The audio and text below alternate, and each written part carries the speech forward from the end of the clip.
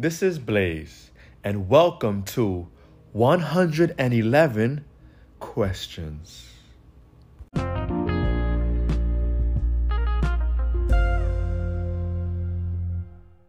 What's your love language with your kids? Have you ever thought about that? For love, it comes in various ways, right? You have different relationships where love is in the center. But how many times do we really think about our love language with our kids? So I felt the need tonight to share this message, to share my thoughts. So, what's your love language? Well, first off, what are the love languages? What does that even mean? You may see different lists and different theories. But for tonight, I'm going to keep it simple. I'm going to keep it at 5 languages, 5 different love languages. So we'll get into each one, and we'll see which one or which ones apply to you and your kids. Number 1, gifts. Are you that parent or that auntie or that step-parent or that uncle or that grandparent where you show love with giving gifts? Maybe you didn't get a lot of gifts. Maybe the struggle was real. Financial lack was present when you were growing up.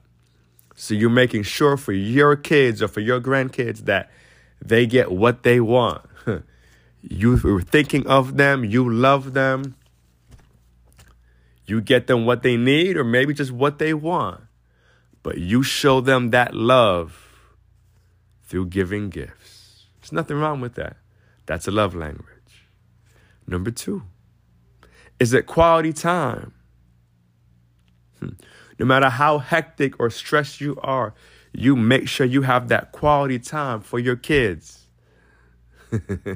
For that's important to you. You creating that time, whether it's a time block or whether it's spontaneous. Either way, quality time, spending time with them, whether it's watching TV, watching a movie, whether it's playing with toys, going outside. That quality time is important to you, and that's how you show your love for your kids. Or maybe it's number 3, physical touch. You are big on affection. You enjoy hugging your kids and kissing your kids. Maybe even play fighting with your kids, right? Maybe you have your little things that you do with them, whether it's to mess with their hair or to scratch their back or to play with their toes, whatever it is. Maybe that affection, that physical touch is your love language with your kids. Or is it affirmations? Are you speaking life into your children?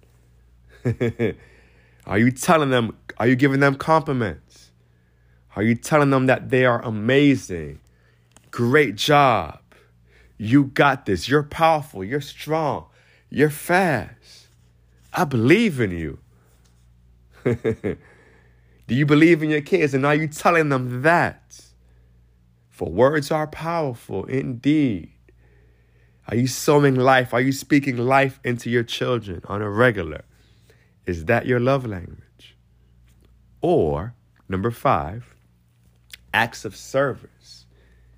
Do you enjoy serving your kids? Whether it's cooking dinner, cooking food, and bringing the food to where they are, whether to the living room or to their room. Maybe cleaning time with them. You enjoy giving. Maybe it's helping them with the homework. Maybe it's bringing them water when they're outside playing sports. Maybe it's bringing water and food and snacks for your kids and their friends. Maybe that's how you show love. Out of those 5 love languages, which one fits you? How do you show love in your household with your kids? Is it giving gifts? Is it quality time? Is it physical touch? Is it words of affirmation? Or is it acts of service? Think about that. While you're with your kids this weekend and during these holidays, how are you showing them that you love them? Maybe you need to do more of what was said tonight. Maybe, your love language is a few of these. It's not just one. Maybe it's 2 of these or 3 of these. Maybe it's all of them.